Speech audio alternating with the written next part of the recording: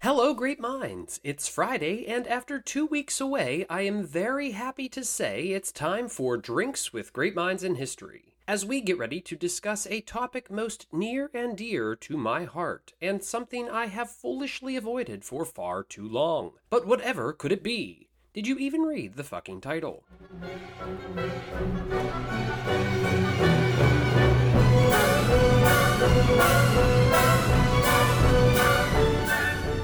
So hello great minds and welcome to DGMH. I certainly enjoyed my 2 weeks off, my family visit was quite fun, and I managed to keep drinking just about the entire time. Plus, school's out for summer, thank God. What a terrible fucking year. Plenty of memories were made, but it was just miserably exhausting. But that's why I have this podcast. I get to study history, which I love. I get to learn, which I also love. And it's a reason to drink, which clearly I love to do. But alas, the day has come where I must rip out of the shadows that most marginalized of subjects in this show. That majestic beast that has lingered in the background of dozens of DGMH conversations. Yes, I figured I would wrap up this little bonus vacation month with one of my most favorite subjects. That's right, it's finally time to cover that furry little thing that I have been ignoring for far too long. Of course, I am talking about a creature that has captured men's interest for centuries, caused far too many conflicts, and is way cuter than anyone gives credit. The majestic beaver.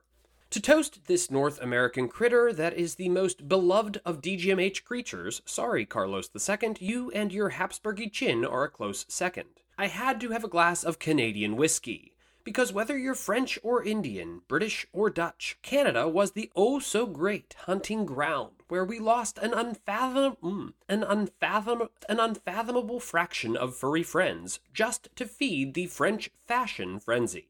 Alliterative, I know, and you have no idea how fucking long that took to write and say. Now, it is not really a leap to say that the beaver was in fact one of the most consistently significant factors in causing early modern wars in the Americas. But what was it about a beaver that made them so lucrative, so desirable, and so worth fighting or dying for? I guess you'll have to listen to find out. But first, it's some history for you, a reason to drink for me. It's the history of the great minds that made history come to be. Quote, "It is our hope that they might in the future more than ever before engage in hunting beavers." These are the words of French explorer, colonizer, soldier, governor, sometimes called the father of New France, Samuel de Champlain. The idea captured in these words is his hope to establish a successful and lucrative foothold in the North American fur trade. And here we are clearly talking about beaver fur. Beaver fever, however, was not a phenomenon of the 17th century alone, and in fact had some epically historic roots. Author and environmentalist Eric J. Dolan, who I have to thank for my personal beaver fever, notes, quote, "The roots of the fur trade go back to prehistoric times, when humans relied on furs to protect them from the elements." He continues, quote, "During medieval times, an astonishingly wide array of skins entered the stream of commerce and were traded from north to south, east to west. Furs flowed from Germany, Ireland, and Scotland to London, from Spain, North Africa, and Sicily to Paris, from Sweden, Portugal, and Bulgaria to Bruges. Russia to the east also emerged as a major entrepot, sending skins to the west. So basically, beaver was everywhere, and everybody wanted it. By the 14th century, furs had become an increasingly important symbol of class distinction. King Edward III of England had limited the wearing of furs to the royal family alone, and James I of Scotland had decreed that the best furs could only be worn by men that had at the very least obtained the rank of knight. Believe it or not, the fur trade actually had roots in the fishing trade. As European fishermen off the Canadian coast began spending more and more time on land, the various Indian tribes in the area began trading beaver pelts for European goods. But this raises several new questions. What made beavers, as Dolan notes, the quote, almost perfect commodity? How did the beaver trade work, and why didn't Sammy the Beaver Slayer just go out and hunt the beavers for himself? That's good. So these questions are actually quite simple to answer. 1. The beaver trade was basically like any other trade. A good was harvested from its most raw state. It was made into something that could be preserved, regulated, and affordably transported back to Europe. where it was then manufactured into a finished product for popular consumption. Unlike other goods like sugar, indigo, coffee, tobacco, or silver, this cash cow was literally from an animal, and a wild one at that. One couldn't just farm the land or force others to mine precious beavers or import a labor force against their will to obtain furs. No, to get that beaver, to get fur, one was going to need a certain knowledge of the land and hunting techniques that led to the successful acquisition of furs. Europeans did this pretty well in Europe, too well actually, as the northern European beaver population was nearly wiped out by European greed. Plus, it seems like most Europeans didn't know their ass from a hole in the ground when it came to finding and hunting beavers in the Americas. Besides, doing so would have pissed off just about every tribe in the greater Great Lakes region. Beyond this, North American tribes weren't keen on waste, and this was a fairly universal tradition across North America that was apparent well into the 19th century and even still today. Turning to the writings of Father Paul Lejeune, a Jesuit priest who lived in 17th century New France, he writes, quote, "The savages do not throw to the dogs the bones of female beavers. It is best to throw the bones in the river." He continues, "As I was laughing at them and telling them that beavers do not know what is done with their bones, they answer me, 'Thou does not know how to take beavers, and thou wishest to talk about it?'"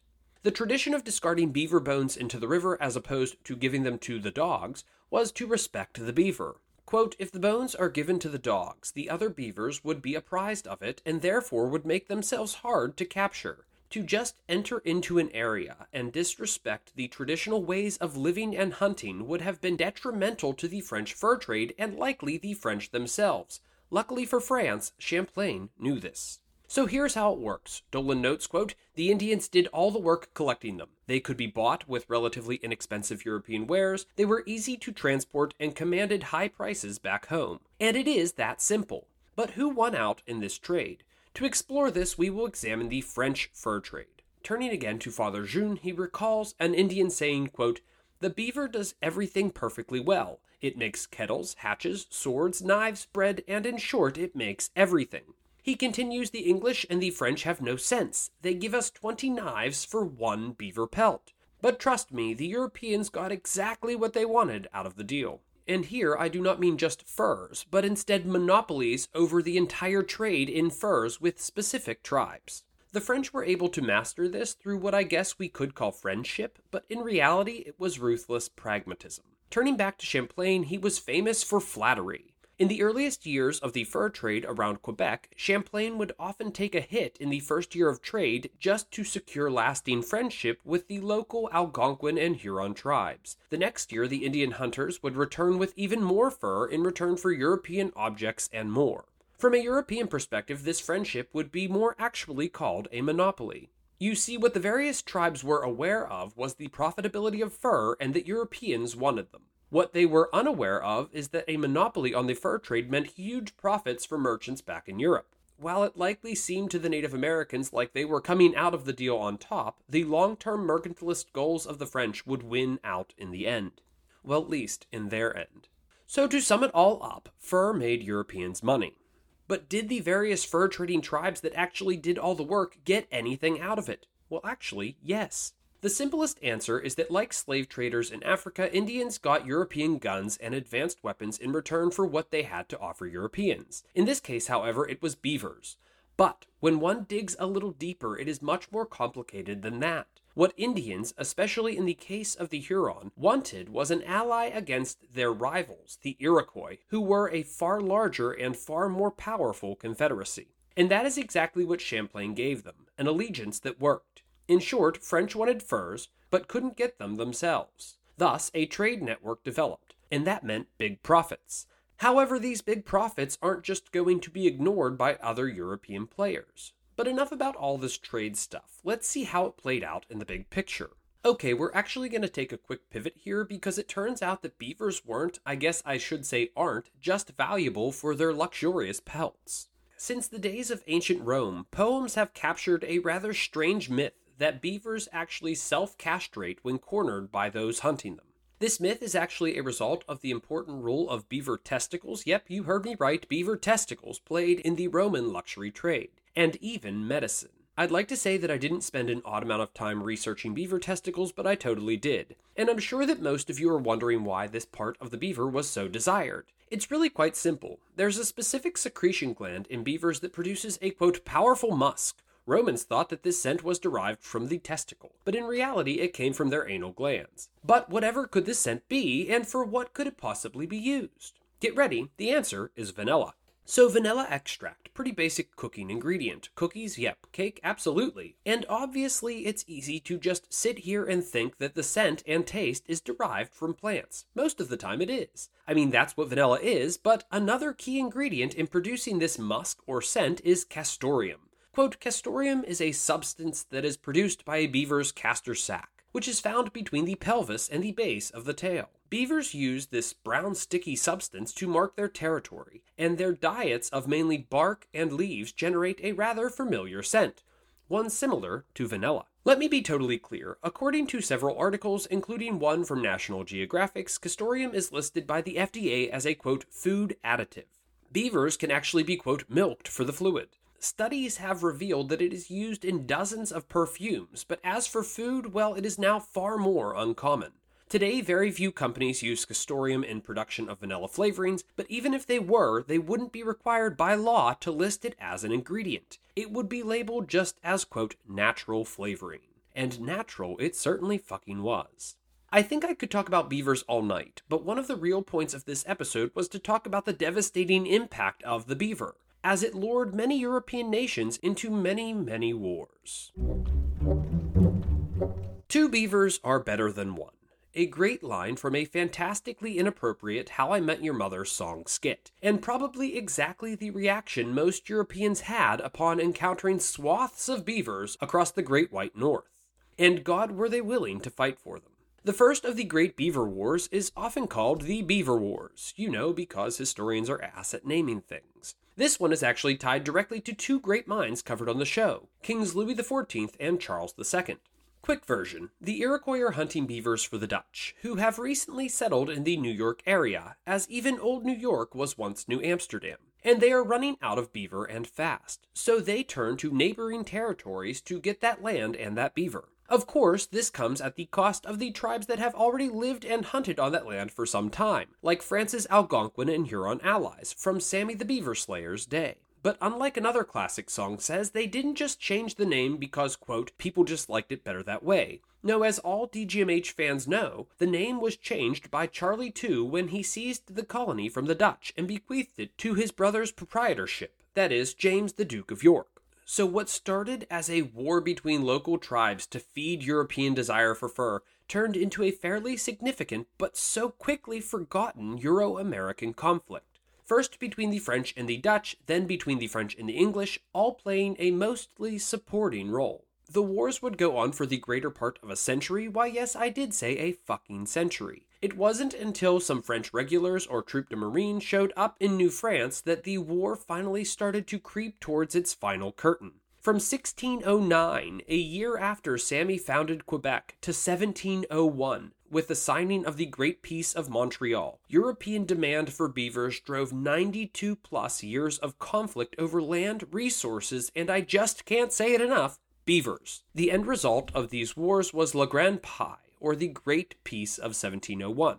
Signed in Montreal, it was basically an Iroquois victory, but it certainly wasn't a European defeat. The French would emerge as the dominant player in the fur trade, with the English playing second fiddle, and the Iroquois got to dominate the entire Great Lakes region and beyond. The Iroquois would continue to be a power player in North American politics and serve as a sort of buffer between the French and the British for the next 100-plus years, and the Huron would slowly die from European diseases. But this all sets up the next round of, quote, Beaver Wars, which would heat up in, yes, you guessed it, 1701. Some of you may remember way back in the Louis saga when we discussed his many wars and how the last two of those wars were against his greatest rival, Dutch Willie III of England. Well, they were also wars with American theaters, and part of the broader French and Indian Wars. Now, these 4 French and Indian Wars were all about, oh, you guessed it again, beavers. Of course, it isn't that simple. Anybody who says a war is caused by one thing is just being foolish. But at the heart of these conflicts was always Anglo-French competition over the fur trade, and who in the end would dominate it. Jumping back to Great Mind number 2, yes, George Washington. It was he who marched into the Ohio River Valley in hopes of securing Virginia's access to the fur trade that caused the 9-year-long 7 Years' War. Hell, even my graduate alma mater, Duquesne University, gets its name from one of the very forts that the French built along the Ohio River in an attempt to secure again the fur trade. Beavers.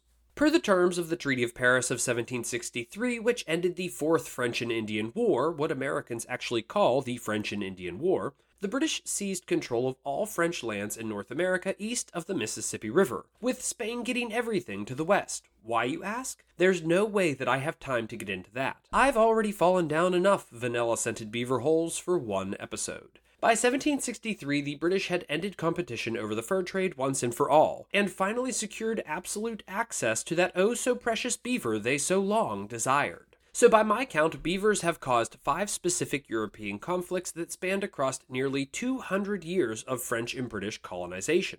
I have just scratched the surface of the fur trade and these complicated, often global wars, but I did the best I could. If I fell short, well, as they say, this sort of thing happens to all podcast hosts.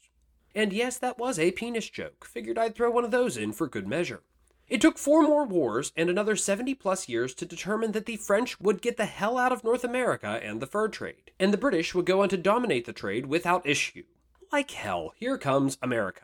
In the end, all this beaver was too hard for Britain to handle, and as a result, beavers had a unique role in the American Revolutionary War. Specifically with the passage of the Quebec Act, an act passed almost simultaneously with the Coercive Acts, which was an act that to this humble podcaster has always been about beavers. And I'm sure some of you are starting to think that I just blame them for everything.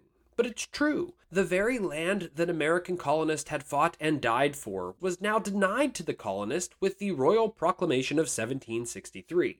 And come 1774, with the passage of the Quebec Act, that land was not only denied to American colonists, but given to Canadians, many of whom were still French and Catholic. To an American colonist, this is the ultimate slap in the face. Even before the days of Revolution, mercantilist policies regulating the fur trade dominated colonial America. And none is sillier than the Hat Act of 1732. The Hat Act was created to protect London hat merchants who had pleaded with Parliament to do so. And of course, these hats were made of fur. Thomas Jefferson himself denounced the act that, in his words, said, quote, "An American subject is forbidden to make a hat for himself of the fur which he has taken perhaps on his own soil." In his summary view of government, he referred to it as, quote, "an instance of despotism to which no parallel can be produced in the most arbitrary ages of British history." Fur was, of course, not at the root of the revolution, but our furry friend was certainly somewhere in the margins of Washington, Hamilton, and Jefferson's epic and revolutionary stories. Well, I'd say it's finally time to bring this fanboy's furry-filled fraternization to an alliterative end. Historian Robert Millward posed the question, could a beaver start a war? He says, absolutely. And I couldn't agree more. He continues, quote, "The beaver was responsible for generating a healthy economy in England, France, Canada, and the American colonies. We know that both the French and the English valued the fur trade. Fur hats and coats defined one's social status. Rich men wore a beaver hat. Rich women likewise wore beaver-trimmed coats, beaver collars, and beaver muffs. And I love this idea. I always teach it just that way when covering colonial America and the Revolutionary period. I tell my students every year, quote, and yes, I'm quoting myself here, beavers are the cause for just about every North American war we are going to discuss. Maybe not always the primary reason, but a reason nonetheless. I guess I should wrap this up by saying the War of 1812 was yet another war that was ever so slightly caused by competition over the fur trade. But anyone would argue that this was about much bigger issues and resentments. Still, with all of this, the actual tally is somewhere around 7 wars and more than 200 years of fighting between a handful of European powers and dozens of Indian tribes. But so far, we have neglected one piece of this story. The truest loser in all of this chaos, the beaver itself. And it is this humble podcaster's opinion that no one, no historian, no author has captured the true reality of the beaver trade better nor more beautifully than artist Kent Monkman. Now, it's pretty hard to talk about art on a podcast with no images, but for today we will discuss just two of his masterpieces on colonial America. Quote, The Scent of the Beaver, and, quote, The Massacre of the Innocents, both of which I will be sure to share to the DGMH Facebook and Instagram pages. The first one is a beautiful play on the swing, a Rococo masterpiece by artist Jean-Honoré Fragonard. In Monkman's work, his alter ego, Mischief Egotistical, a play on the words mischief and egotistical, swings over two gentlemen. The real beauty of this is that the two men longing for the woman dressed in fur, one in a blue French uniform, the other in a British red coat, are actually General James Wolfe and General Louis-Joseph de Montcalm, the two generals that died at the famous Battle of the Plains of Abraham, better known as the Battle of Quebec. Journalist Georgia Phillips Amos describes the installation quite perfectly, saying, quote, In Monkman's life-size diorama, Scent of a Beaver, the Cree artist, gender-bending alter ego Mischief Egotistical appears on a swing in a beaver-trimmed gown. Invoking Fragonard, she sits with her hair piled rococo high as the British colonial general James Wolfe and French Marquis de Montcalm pant in the flowers below. This piece is, in my opinion, perfectly sarcastic and tragically accurate. Anglo-French pining for the beaver was at the heart of far too many wars and conflict. When coupled with European egos and political resentments, it spelled catastrophe. The second one I want to discuss is a painting certainly worth noting, as it depicts the truest loser in all of this conflict, chaos, and war, the beaver. In his 2015 painting, Massacre of the Innocents, Monkman this time plays on the Peter Paul Rubens piece of the same name. However, the innocent pink flesh depicted in Rubens' painting is replaced now by fur, or what is sometimes called soft gold, as innocent beavers are slaughtered ruthlessly by white settlers in very violent ways. Again, Amos's commentary beautifully captures Monkman's work, saying, quote, With irreverent humor, Monkman appropriates European aesthetic traditions to upend the hubris and horrors of colonization. Irreverent. What a beautiful descriptor for Monkman's work, and dare I say, my own. Maybe that is why I appreciate and find the beauty in his work that so many criticize and often find offensive. Well, that's it. The Beaver special is complete, and we barely dove into the rich content of all the aforementioned wars. But I did what I could, and I will do nothing more, except drink and make our triumphant return to the scale of greatness. I'm not rating beavers here, but if I was, they would get 6s all around. But let's just stick with the drink. Today I grabbed a shot of Crown Royal Vanilla, and by now I'm sure you figured out why. Crown Royal says that this whiskey is finished with a, quote, creamy vanilla taste, and now I can't help but wonder if the natural flavors that make it so delicious are actually brown beaver ass skunk. Kinda ruins the taste, but not completely. Actually, I am not a huge fan of flavored whiskeys, but this isn't too sweet, so I'm going to give it 4 points for taste, especially because of its, quote, vicious and warming hints of creme brulee. In terms of price, this stuff comes in around $21 a bottle, which is pretty standard and not that expensive, but I'm not sure that a flavored whiskey is worth all that. Plus, it cost more than regular Crown, which for some reason pisses me off. But this 70 proof beaver ass flavored whiskey will knock you on your ass if you let it. 4 points for price. But sadly, I will not be returning. Save peanut butter and banana, flavored whiskeys just aren't my thing. Honestly, I enjoy my whiskey when it tastes like, whiskey. Call me old-fashioned, I don't care. 2 points for an unlikely return. But still, Crown Royal Vanilla leaves the show with a modest 10 out of 18 points and 3 crowns. I like Crown, I'm just not a huge fan of the flavored stuff. I hope you will consider supporting this podcast and all of its irreverent mischief by leaving the show a great, hopefully 5-star review wherever you listen to your favorite podcasts. It helps. No one really understands how the fuck it helps, but it really supposedly does. If you're all caught up and looking for even more DGMH, then head over to the DGMH Patreon page. Just follow the link in my show notes to get access to even more great content and help keep this show going. Listeners, be sure to join in the conversation on the DGMH Facebook group, where you can get a dose of DGMH daily, and be sure to follow the show on Instagram to find out how much I really do drink. And as always, thanks for listening.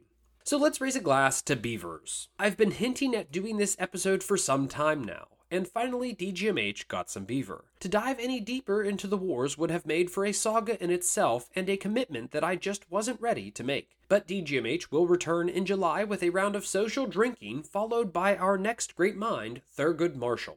So salute to beavers. You were hunted to near extinction solely because of the greed of others. Others that probably came to enjoy, smell, or eat flavoring made from a brown gunk that secreted from somewhere around your asshole. That's just fucking karmically hilarious. Cheers.